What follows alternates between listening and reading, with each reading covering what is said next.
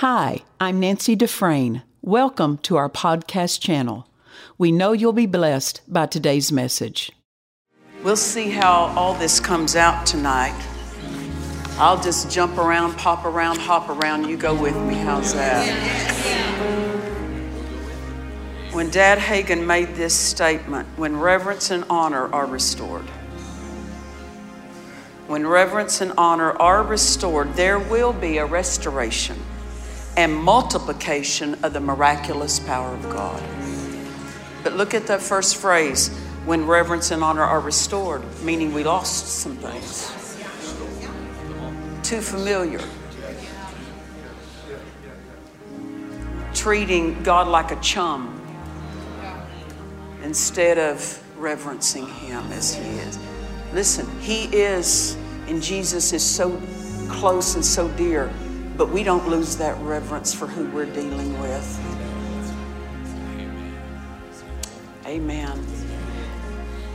And in our conversation, to show that reverence. In our songs, in our worship, showing that reverence. In the way we handle one another in our church family, showing that reverence. Amen. That reverence in the body of Christ, the reverence in the local church, but the reverence begins in the life of the individual. Amen.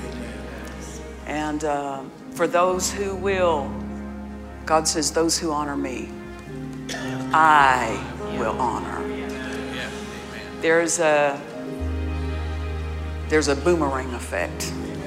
And when God's honor starts showing up, it shows up as miracles. Amen. That's what Dad Hagin's saying. There will be a restoration and multiplication of the miraculous power of God. Why? Because reverence and honor puts us in God's flow, and it's a miracle flow. You can be seated, but don't unhook. And I don't know, I might have David, just the singers, you can go, but David, you just stand handy if you don't mind.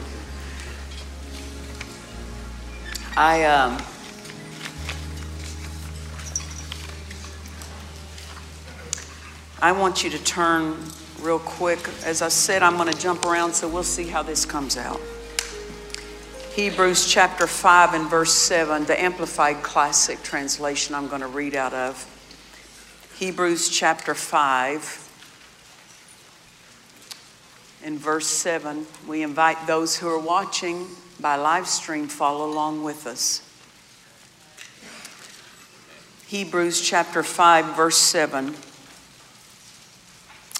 The Amplified Classic. In the days of his flesh, Jesus offered up definite, special petitions. Notice this, being specific matters to faith. Many times when people are too general with their faith, it's because they generally don't believe much. Faith will turn you specific. Jesus offered up definite. What's that mean? It's very specific. Definite, special petitions for that which he not only wanted but needed. And supplications with strong crying and tears to him who was always able to save him out from death. And he was heard because of his reverence toward God, his godly fear, his piety. Look at this next phrase. This is where I was headed. In that he shrank from the horrors of separation from the bright presence of the Father. That's what he wept over. Not that he was going to be paying the price for humanity. That didn't make him weep. It says, for the joy that was set before him, he endured the cross. That was a joy. What made him weep was 3 days of separation from the presence of his Father. He had never been separated. Think of it. When it talks about that he would get up before daybreak and go to a lone place, a private place.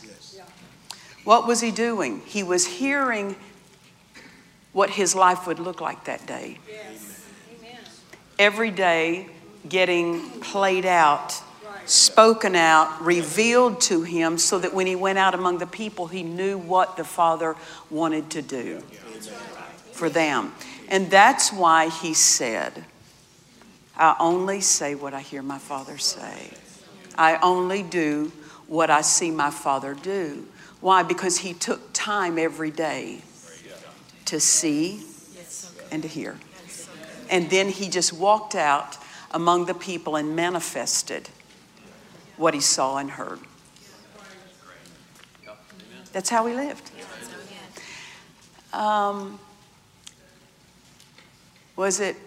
Who was it that was referring to? Was it? I don't remember.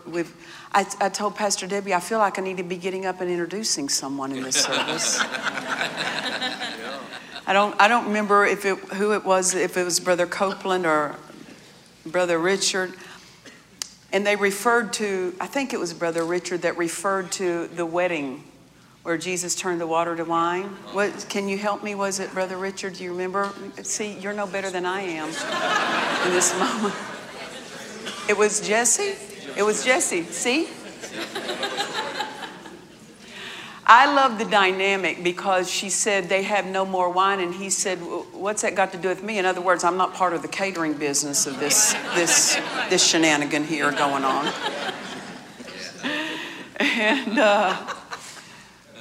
And God didn't initiate that. Jesus didn't initiate that, but his mama did. And I just so love the dynamic. He said, what's that got to do with me? And she never talked to him again about that.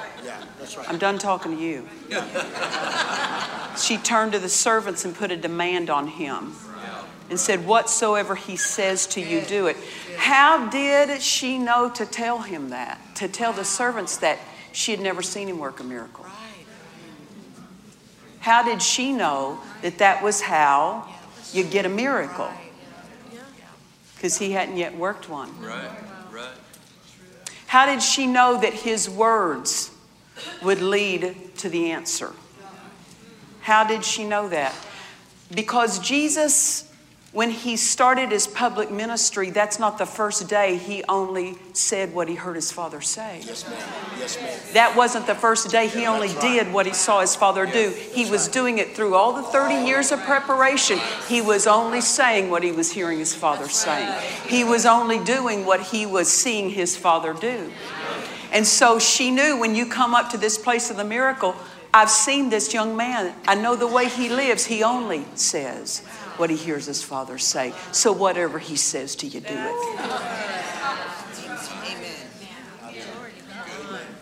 Where did he get these words that facilitated God? That made the entrance for God to do what God did among men in the presence of the Father. In the presence of the Father. He didn't just come up with a good plan. He didn't just form 30 steps to success. He heard. He heard the day. He saw the day, and then he went out and walked the day. And this is what we read in Hebrews 5:7, in that he shrank from the horrors of separation, that he wouldn't hear, that he wouldn't see for 3 days. Right? It was a horror to him to think that the presence of God would not be directing everything. Now, don't misunderstand me. He learned his Father. He knew his Father. So he knew what to say when he was separated those 3 days from the Father. But he didn't hear it while he was down there. He learned it on earth so that he knew what to say when he was there. Thou will not leave my soul in hell to see corruption.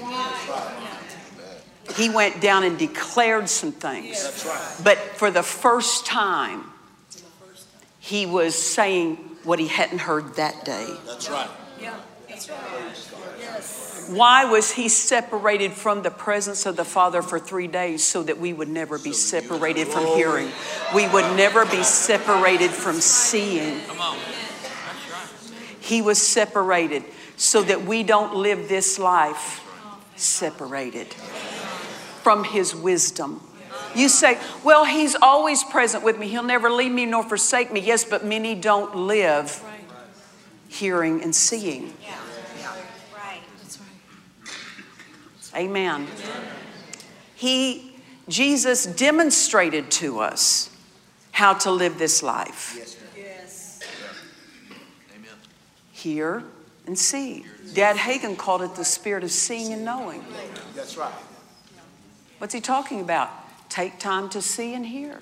Take time to know.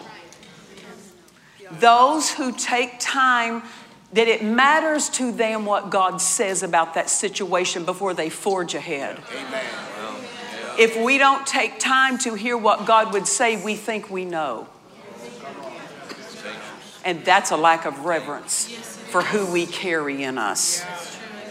Bypassing what he wants to show and say to us. It's good.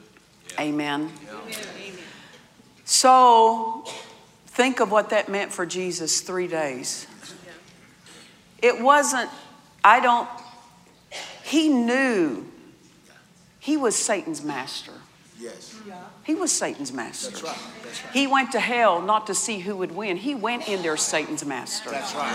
Amen. He was there 3 days and not Satan's master. And he came out Yeah. Satan's master. Hallelujah. It's just like in the 40 days in the wilderness. The Spirit led him there, but he didn't lead him there to see who would win. He went in master. He operated there in the face of great opposition. Master. Walked out as master. There was no hesitancy in him of who would win. The great heart to him was separation from the presence of God. Wow. Why? So we would never have to know what that is. So we shouldn't, if I could say this, we shouldn't be okay with a day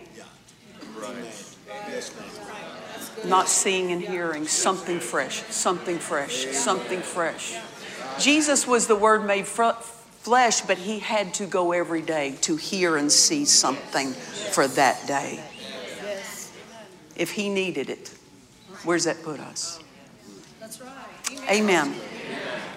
So, go with me. This is what God began dealing with me about for 2024. And know this, that when God gives us a directive for a year, that God will say it to you through your pastor. You need to pay attention to what your pastor says, of what God says to them for that congregation. But for me, our congregation and those who are hooked up with us, Isaiah 40 verse 31. Isaiah 40 verse 31. This is the King James translation.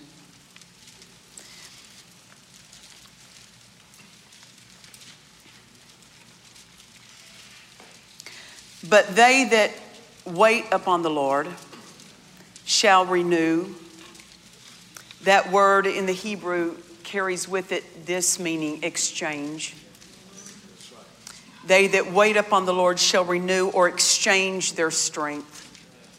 They shall mount up with wings as eagles. They shall run and not be weary, and they shall walk and not faint. The Amplified Classic Translation says, but those who wait for the Lord, who expect, look for and hope in him, shall change and renew their strength and power. They shall lift their wings and mount up close to God as eagles mount up to the sun. They shall run and not be weary. They shall walk and not faint or become tired. This is a picture of really walking in the Spirit, what it looks like. This is the outcome of someone who walks in the Spirit. Because in the New Testament, the emphasis is life in the Spirit. If we're not living, walking in the Spirit, praying in the Spirit, singing in the Spirit, we're sentencing ourselves to the lower natural flow of the earth. The New Testament believer, it's our emphasis is life in the Spirit. It doesn't mean life in weirdness. It doesn't mean life in unsoundness. Life in the Spirit means being led and dominated by your Spirit. You turn here. You turn here and you go by what your Spirit tells you to do. That means we become sensitive to the leadings of our Spirit. Amen. And we will not have accuracy in following the Spirit, number one, without knowing the Word, renewing our mind, and number two, praying in the Holy Spirit, because that's one of the primary ways we become sensitive to the Holy Spirit. Amen. As we do that, then we have a place to draw from. That when we're faced with something, we turn this way and say, what does this say? Whenever after Ed went home to be with the Lord, and the building over here next door to us, it's called the Hagen building. He had that building about 70% finished.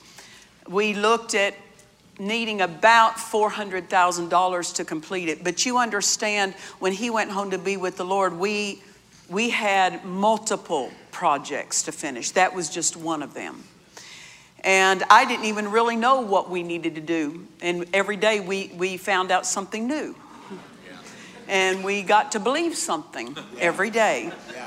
And God impressed us every day. He just kept impressing us. And so when Morgan said earlier, you're sitting in a paid-for building, that was the last thing on the checkoff list. But we were left with over $6 million, and we didn't know that we needed a couple million immediately, and God met that need. And we look back and we say, we just don't know how that happened, but it just happened. It just happened. But in the process of this, I would get up every day, and there were certain projects that brought more opposition than others. The devil opposed projects the most that were linked to others. If they were standalone projects, they didn't really have the same opposition. But if there would be a domino effect, then those one project would be opposed in a very strong way, trying to affect multiple projects. And so I would get up and I'd be getting dressed, and all of a sudden I would feel like a blanket. I felt it tangibly would drop on me. Yeah. What was it? The grace for the day. Yeah. And I would know something's fixing to erupt, but I'm already cloaked for it. I would tangibly feel it every single day that there would be an eruption of opposition. I would tangibly feel it. Why? It protected my mind. Why? So that my mind didn't rear up and start trying to lead this thing. It helped me keep my divine order. Amen. That I'm led by my Spirit. Because when opposition comes, it strikes the mind. And it addles the mind. And if the devil can get you in that mental arena, he will whip you from pillar to post. And we have to become skillful at staying out of that arena that is being bombarded. And the only way to do that is you have to walk under divine peace. That's the only way you do that. You have to know how to tap into a divine peace that, if I could say this, it almost seems to like neutralize the mind. I don't know how other to say that. It would seem as though my mind was tranquilized divinely to where it could not be disturbed. Amen. Thank God. Yes. I understand. And I would get up day after day. And one day I didn't sense that. By 4 o'clock or so, I'd feel it come and go, oh, it's going to be later in the day. But I lived by divine help. Walking in the Spirit is living by divine help. not going back to mental help, Yep. not going back to calculated help, academic help. Right. Nothing wrong with academics as long as it doesn't oppose divine help. And I was down preaching in Texas, and about 30 minutes before I was to go leave the hotel room to preach, I got a contact from a bank that held the note on this property. Ed was trying to get this building refinanced, and not to go into the whole thing, but he had an agreement with the bank. I'll get it refinanced, and that time they gave him to get it refinanced was almost gone. Meaning this, they could have taken over this property. And so people had no idea all the things that were connected to different things. The problem was they said, we want that building finished. I said, yeah, me too.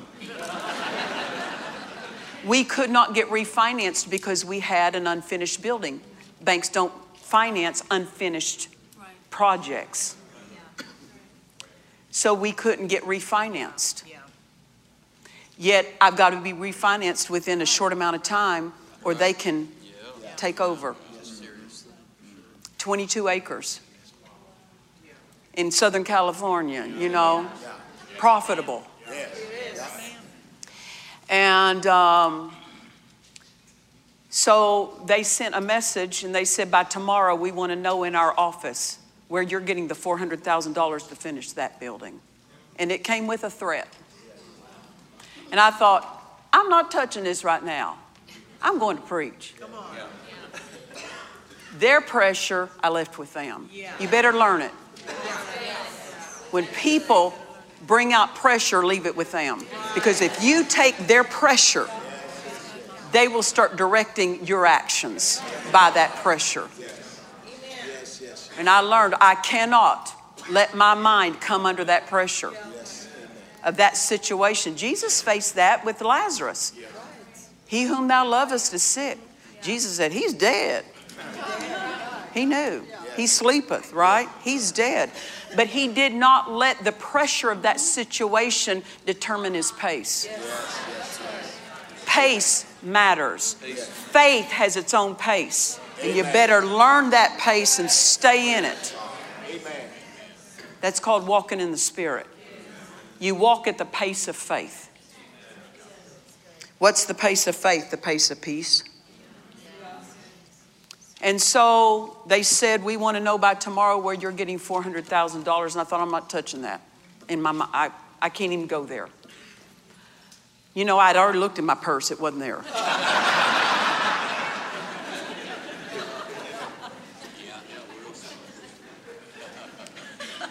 And it came with a threat. So I go to preach and I come back home, come back to the hotel. I'm taking off my makeup. I'm getting ready to get in bed. And I'm thinking I'm going to go to sleep and go, oh, well, yeah, that's right. They want to know by tomorrow. Where is that money coming from? So I said this to God, quoting Hebrews chapter 4, verse 3, the Amplified Translation. It says, although his works have been prepared, completed, and waiting for all those who would believe from the foundation of the world. What's that mean? God's already finished your need. He's already completed it, provided for it. He did it before you ever showed up. He did it before your needs showed up because he did it from the foundation of the world. So I laid in bed that night and said, God, this catches me by surprise, but not you, because you already completed, prepared the supply for this, and it's waiting for my faith to show up. If it's completed and prepared, how come the answer hasn't shown up? Because it's waiting for your faith. This is the victory that overcomes the world, even our faith. What's that mean? Victory's waiting for your faith to show up. And if your faith doesn't show up, your victory's going to go unclaimed. That's right. That's good. Amen. Because it's already prepared and waiting. It's completed. So I said, God, I don't know where the money is. That's not a statement of doubt and unbelief. I don't know. Right, right. If I did, brother, I'd be jerking it. I said, but you know where it's at. And I've learned this about God. Many of you need to quit looking out here for exterior help to invade your life. Because the genius of God is to take what you have at your disposal that is not enough and turn it miraculous. I'm just telling you, 99% of every miracle God has done for us has not been from the outside. It has been touching and breathing on what was already ours. Yes. Yes. Amen. People are waiting for somebody mail you in a big check. I'm not saying it won't, but primarily that's not the first way God works. He takes what's already in your house and He touches it, and it becomes something it wasn't before. Because the devil would love to keep you out here and miss what's right in front of your nose. That's why some of you that aren't married yet, that need your married age, your best friend, your best friend. Well, they're my best friend. Yeah.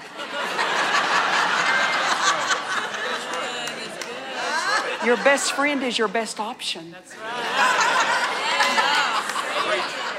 But you're looking out here from somebody from the mall or somebody from the theater. That's just a little God bless you along the way. Because people don't see what's right here.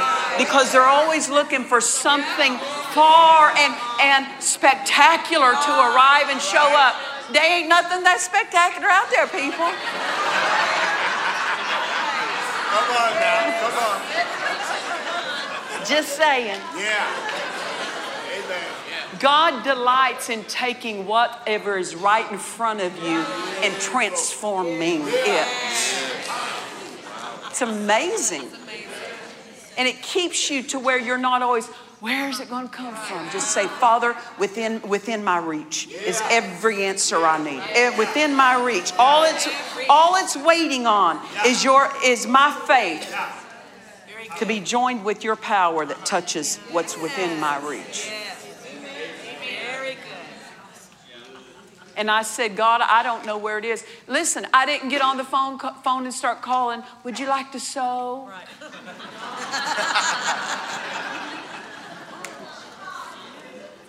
I didn't call a preacher. I didn't call a preacher and say, pray for me. Right. I'm not dropping hints. Yeah. Right. Dropping hints is a way to stay out of your miracle. No. You can't manipulate miracles. You can't manipulate. You got to get all manipulation away from miracles. You know. And listen, if God can't do it, let's just find it out now. Let's not go into this 10 more years and then we under all that. Let's just find it out now. That's right? But He can. And He does. And He did. So I'm laying there and I said, God, you've already supplied this. I don't know where the answer for it is, but you do, because you've already supplied this. All I need to do is hear what you've already done. That's what Jesus did. When He would get up in the morning and go aside, He went out to hear what God had already done and prepared for that day. Amen. And He just walked out what was already prepared. How easy is that? How simple is that? The success is in the hearing. The success is in the taking the time to see and hear what He knows. What's that called? The wisdom of God, which is the principal thing. Amen. That's right. People say, Pastor Nancy, I've got this problem. I don't know what to do. Well, I don't know what to do, but the wisdom of God's already answered it. You've just got to hear His wisdom on it. Many times people face a need and they just get scriptures and they just take these scriptures and just start throwing it at their need when they haven't taken time to hear the wisdom for their situation. Then when you hear His wisdom and you lay a scripture on that with the wisdom of God, you get results like this instead of just, I'm throwing at scriptures and you're getting deader and drier the more you do it. Take time to hear. Take time to hear. That's how this gal finished out every single project that I had no qualifications to finish when my husband left. Because it wasn't about what I knew, it's about what I heard. Amen. I took time every day to hear. Amen. Hallelujah. On a piece of property, I was closing escrow on a piece of property, and there were some things that were, how do you say it? They were less than favorable in our condition that they were trying to work. And there was a lot of pressure and a lot of threats and a lot of lawsuit threats and all this going on. And I was on a conference call at one occasion. There was about 10 of them and their lawyer on the phone and putting pressure.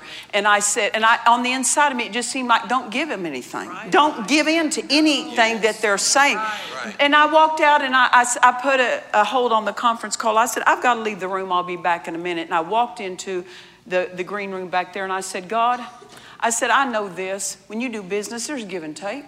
I understand that. You can go in there and you can be dogmatic and think it's faith and it's not faith. You're just dogmatic.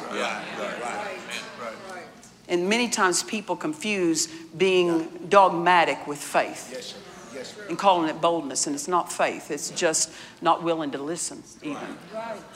So I said, God, I understand that sometimes you got to give and take. And I said, they're offering me a lot of give and take in there, but in my spirit, it just seems to me like I shouldn't do that. I said, what do you say about it? And the Spirit of God spoke and said, don't give them a thing. So I walked back in with the advantage. Why? Jesus said, it's more advantageous. It's to your advantage that I go away. For if I go away, I'll send the Comforter. I heard what divine counsel said, and I walked back in there with the advantage. You might have got the degrees and the law papers, but I got the advantage. Jesus went every day before his Father to get the advantage. What is the Father saying about this? Don't you ever think, because Jesus was threatened every day of his life through his earthly ministry. They were always trying to look for the opportunity to take him out. Don't you ever think he was surprised by that? He knew everything that was going to. He walked up, he knew the short guy's name in the tree. That's right. You think if he knew the name of the short guy, you think he didn't know all the opposition that was going to come against him that day? And he was fortified. Why? Untroubled. He already knew the answer to it. He already knew the outcome of it. Why? He already saw and heard. This is the life God offers us, the life of seeing and hearing. So that we go out and face the day knowing. Not because we figured it out, but because we're walking in the Spirit. Amen. So in that hotel room, I was ready to go to bed, and it dawned on me, wait a minute, they want to know where I'm getting $400,000 tomorrow. And I said, God, you know where that money's at. You know everything I need in connection with that. All I need to do is hear what you know. What is that? The wisdom of God. You just got to get your wisdom. So I said, so all I'm going to do is take time to hear. And I just prayed that simply. And then I took off praying in other tongues. Why? Because the Holy Spirit is going to make known to me the wisdom of God. Amen. He knows the mind of God. And he's going to impart that as I take time to pray in other tongues. Amen. So I just laid there for about 10 minutes praying in other tongues. At the end of 10 minutes, like a bubble, up came the answer. And it was a divine answer. And it didn't cost us a thing. And the bank paid for it. And it wasn't a loan. That building over there, they took their money and paid for it. And it wasn't a loan. Because I got a divine idea. One divine idea. One divine idea. And they said, yeah, we'll do that. I go, yeah. Yeah. Nothing troubles the one who hears and sees. If people are worried, they haven't heard. No, I know what the word says. Yeah, but have you heard what the divine helper, the Holy Spirit, revealed to your particular situation?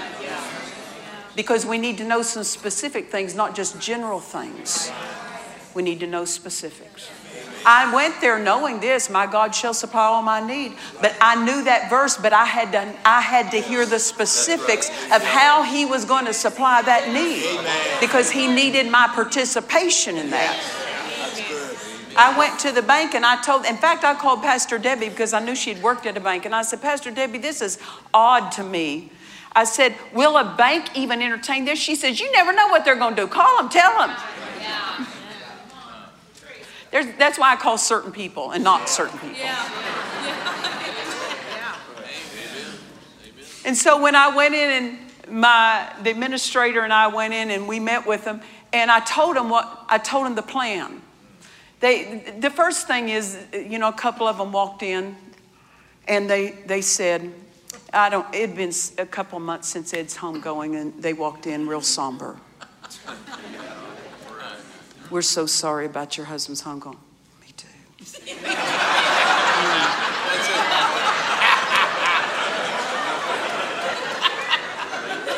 Why? I'll play widow. You want to play widow? I'll play widow. You wouldn't dogpile on a widow now, would you? I'll play it. I'll play it. Brother, I'll get in it with you. We're so sorry. Yeah.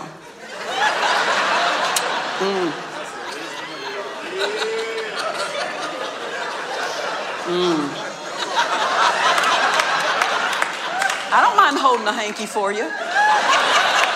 I'll hold one. Make it look like we're going to have waterworks.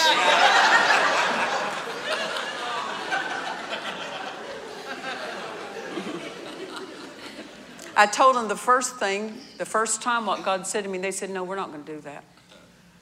So I started all over again and told them again. And she said, no, we're not going to do that. And so I started it all over again and told her the strategy that God gave me again. And I knew she wasn't listening. So I told her again why they already decided what they were going to request of me. Why? Why'd you tell them again? Because faith comes by hearing. I'm going to let you hear it again. It took me 3 times of telling the exact same thing. And the third time she said, I don't know why that wouldn't work. Yeah.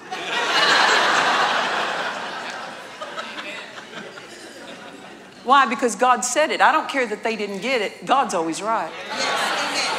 I just keep saying it till they get it because God doesn't need to change. He's right. I didn't question what I heard from God. I questioned their hearing. Yeah.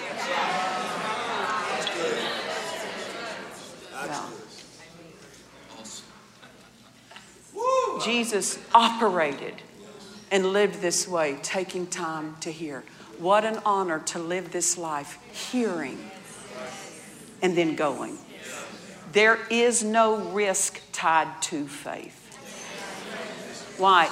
It's not this may not work. When you've heard, and then you stay with what you heard. Why? It's the truth and no lie. It's the truth and no lie.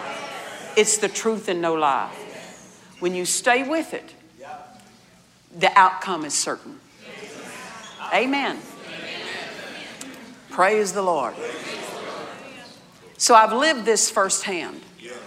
Before I got out of bed, I started doing talking. Why? Before the devil started talking, I'm talking first. I'm not losing my mind to you. Don't let the devil do your thinking. He wants to do your thinking for you. It's called worry. He's doing your thinking for you. It's called fear. He's doing your thinking for you. It's called doubt. He's doing your thinking for you. Isaiah 40:31 again. But they that wait upon the Lord, this has become a lost art in the body of Christ. Waiting upon the Lord. What do we talk about waiting upon the Lord? Well, I'm waiting for him to do something. No, ministering to him. Ministering to him. Ministering to him, you have a harvest of him ministering to you. What you sow, you reap. You minister to him, he ministers to you. And when he ministers to you, what does it look like? Miracles, wisdom, divine intervention, divine help. And people are trying to work things when all they need to do is minister to the one who works. They that wait upon the Lord shall renew or exchange their strength. God does not just, the word tells us the Lord is the strength of our life. God does not take human strength and just touch it and energize human strength and says, now go on that. Now don't misunderstand me. He can do that. But that's not what this is talking about. Right. They that wait upon the Lord shall step out of their strength and step into His strength. It's His own strength that happens when you take time to minister to the Lord. Dad Hagin used to lament in his teaching to us over and over, and he would lament the direction that people would take with their praise and worship services, their song services. The words to the songs are wrong. And he would say this to us, most of the singing in churches is not ministering to the Lord because they're singing about themselves.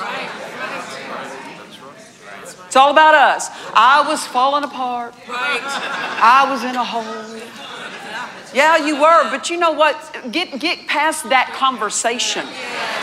It's not a dishonor to God, but many do it from an emotional place rather than coming into the revelation of I'm in Christ now. Life is different. He is my righteousness. I'm not holding to the forefront how wrecked my life was. That's not the forefront of my worship to Him. I'm focused on Him, not me. This is worship. And the majority of songs, and pastors go back and pay attention to what songs are being sung in your church. When 3 out of the 4 choruses are about, 3 out of the 4 verses are about how bad life was before He found you, you're missing the mark. That's the song of the spiritually young. Those who are mature in Christ, we're all about Him. We're all about Him. Who He is in us. He is the greater one. And we're bringing Him to every situation. We're not bringing our past to every situation. We're not bringing what somebody did to me to every situation. And pastors need to get scriptural with their songs that will bring people into the knowledge of who they are instead of where they've been. This is part of ministering to the Lord. It doesn't minister to the Lord when you remember how bad your life was. When you show Him, I know who you are and what you've done and the price you paid. And this is what my attention is full of. Now you step into miracle flow. Amen. I'll tell this because it's funny. And Dad Hagin's gone anyway. So I won't get in trouble. Dad Hagin would say this, and he's true. He said, don't you ever go into any man's church and tear it up. He's right. He's talking to traveling ministers. He's absolutely right.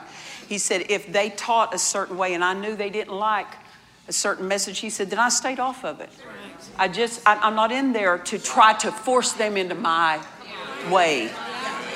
He said, I just bring them the word in the way they can receive it. So that's what he meant.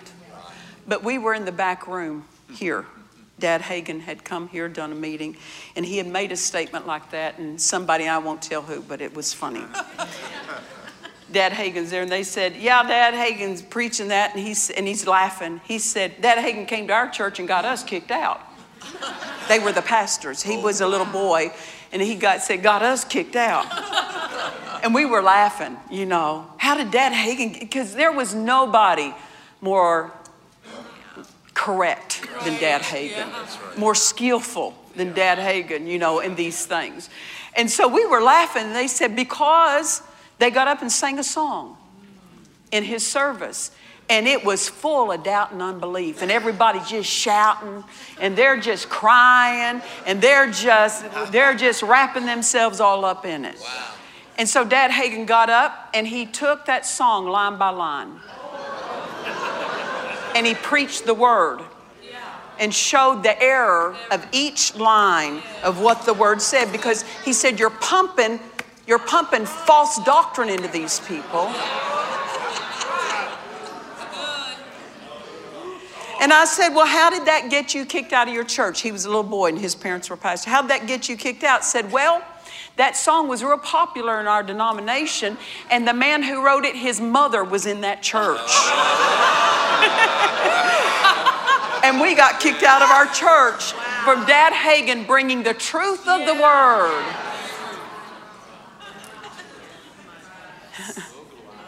They should have been glad to kick the song out. Kick anything out of your life that reminds you of what you're not anymore. Songs, conversations. I've been around people who had gone through very difficult family problems, family divorces, family issues, and been around and sit and listen to them. Hash and rehash. Tell that same story again. And I said, every time I get around, I've heard this for 2 years. I'm tired of it. And I wasn't even there. I'm tired of it. Come on. I know God's got to be tired of it. Absolutely. Yeah, that's right. Amen. Praise God. I was saying to God recently, I know none of y'all would be like this. I was lamenting something, just a few things about me. Don't worry about it. I mean, not a life of sin. I'm not talking about that. But just some traits. And I said, I wish I was more like this. And I wish I was more like that. It would help me. It would help me. And I just feel bad that, I'm not this or I'm not that or whatever. And God said to me, old things are passed away. All things are become new. You are a new creature in Christ. And the new creature in Christ gets to choose. You're not sentenced anymore to your body and your mind choosing. The new creature chooses. And he said, if you don't want to be that way, choose. Choose something different. And it dawned on me what one preacher had said. Somebody asked the preacher, are you a night person or a morning person? He says, I am what I need to be. Amen. He had learned, I'm a new creature in Christ. I choose. I choose. Anything that has to do with me fulfilling the plan of God, I get to choose what's going to facilitate that. And I choose to get rid of anything in my life that hinders it. And I'm not going to say, well, that's just my natural temperament. No, the new creature chooses. Why? He rules and reigns in life. So quit saying, well, that's just part of my temperament. You choose. Well, my family, we're hot-headed. That was born in. Choose. You're a new creature. You get to rewrite what you want based on you choose. So you don't subject everyone to your flesh and to your inborn temperament. You're welcome. Happy New Year.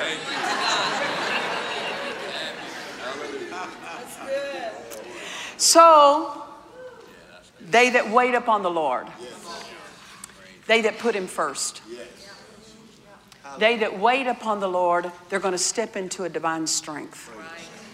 They that wait upon the Lord shall renew their strength. And in that divine strength, not human strength energized. Divine strength exchanged for human strength. What is that? That's in the Spirit. That's the life of God. That Zoe life that we're tapping into. They that wait upon the Lord, they step into a strength. And in that strength, as they spend time waiting, that divine strength becomes a flow they step in, and what happens? Then they mount up. People are trying to mount up without waiting. People are trying to mount up in their own strength. There's a divine order, waiting, divine strength, then mounting up. And then what happens when you're in that mounted up flow? What is that? That's a spirit flow. It's life in the spirit. What happens? Then when they're in that flow, they shall run and not be weary. They shall walk and not faint. Why? Because it's not human strength. They're in divine strength now. That's why fulfilling the plan of God doesn't wear them out. It energizes them. They keep going.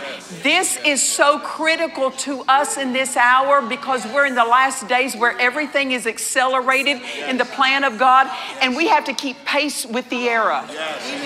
And keeping pace with the era is done by running and not being weary, walking and not fainting.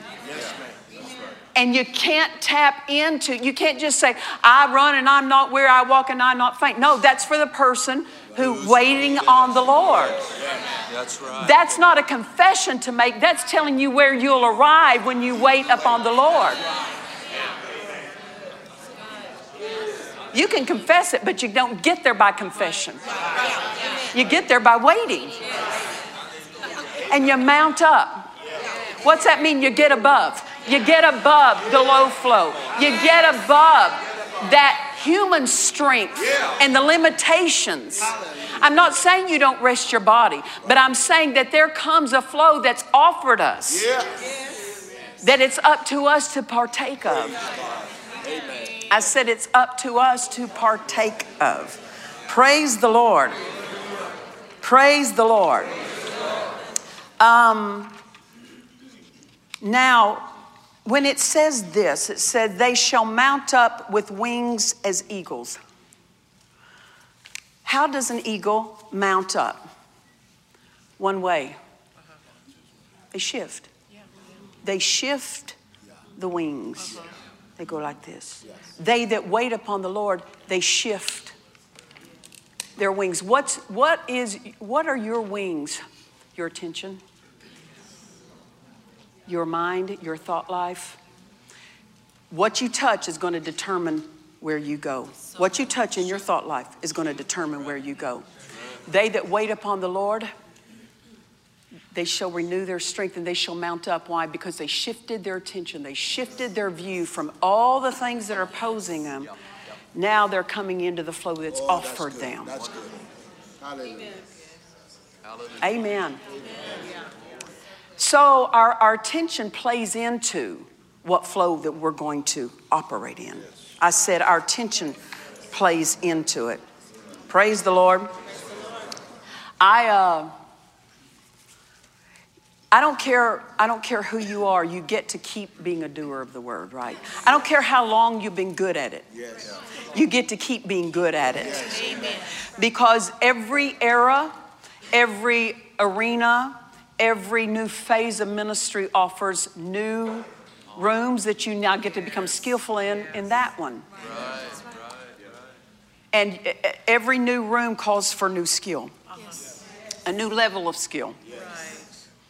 And in past months, I said to God, I said, because I noticed, you can notice in your own life, when there's just nagging, pushing on the mind. Just thought, and it's not depressed, I'm not oppressed, but it's just there. And I've learned how to not yield to it. I learned how to answer it just like you do. You answer wrong thoughts. You can't outthink them. You answer them. That's right. And I know how to do that. And it dawned on me, I said, God, for months now, nagging thoughts. Not in, just around. And I said, I know my problem. How many of you know the devil's not our problem? No. I said, I know my problem. I'm too accessible. I'm too accessible. Go with me to Psalm chapter 91. Psalm chapter 91.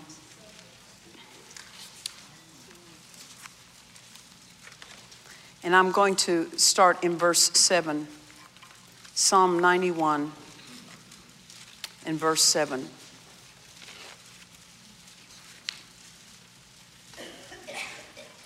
I'm going to read out the Amplified Classic, so if you have that to to where you can pull that up, it would help.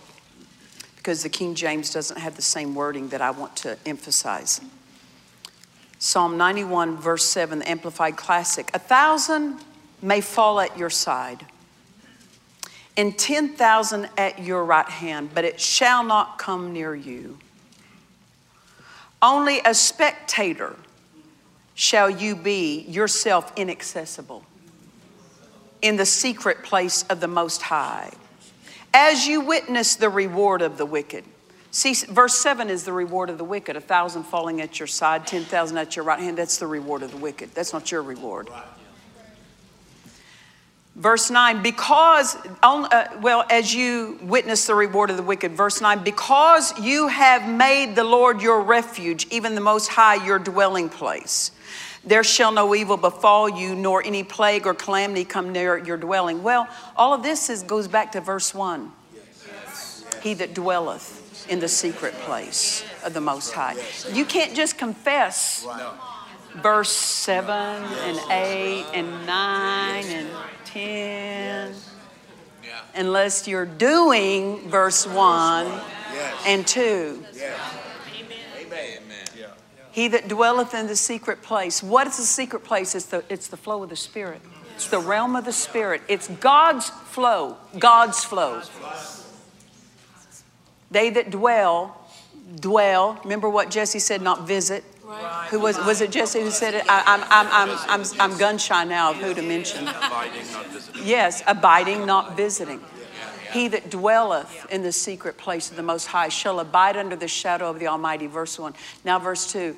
I will say of the Lord, He's my refuge, my fortress, my God, in Him will I trust. How do you abide? You say verse 2. I will say of the Lord, you are my refuge. You are my fortress. I'm not coming out. And then when you do that, you become inaccessible. You know why people are worried? They're accessible to it. You know why people are fearful? They're accessible to worry. In this era, this last day era, listen, there are demons held in reserve that their assignment is last days. But even more angels held in reserve that their assignment is last day's harvest. What am I saying? There's going to be activity. There's going to be accelerated. We're in it. We're seeing it. But it's only going to accelerate. But we're inaccessible. That's what God intends. Not troubled, not harassed, not broke, not struggling, but we're running and we're not weary. We're walking. We're not fainting. Why? Because we've chosen our flow. Jesus got up every day and chose His flow. He didn't necessarily feel His flow before He chose His flow. You're authorized to choose your flow before you feel any other flow. Amen. This is when Ed went home to be with the Lord. I had to choose my flow. I had to choose it. That's why for weeks I walked around the house. I worship you, Father. I worship you. Why? I'm keeping my mind out of that trench of grief. I'm keeping that door closed to sorrow. I'm not going there. And I had to, on purpose, choose that every day. What am I doing? I'm making myself inaccessible to sorrow and grief. I will not be accessible to it. Many times people are trying to get rid of fear. Just make yourself inaccessible to it. How do you make yourself inaccessible? They that wait upon the Lord shall exchange their strength. And in that strength that's divine, they mount up. They get above it. You can't keep the devil from opposing, but you can certainly stay out of his flow. Praise the Lord. I love this statement when some Bible school students asked David Oyedepo. They said, and it was a good question, said to him, I can imagine the amount of opposition you get with the voice and the position God's given you in the body of Christ. And I love his answer. He said, I guess I have. I just haven't noticed. You get to choose your flow. Why do people stay in the wrong flow for too long? We've got to revive that art of waiting on the Lord. Amen. Stand with me to your feet. Father, we thank you tonight. I hope you're helped.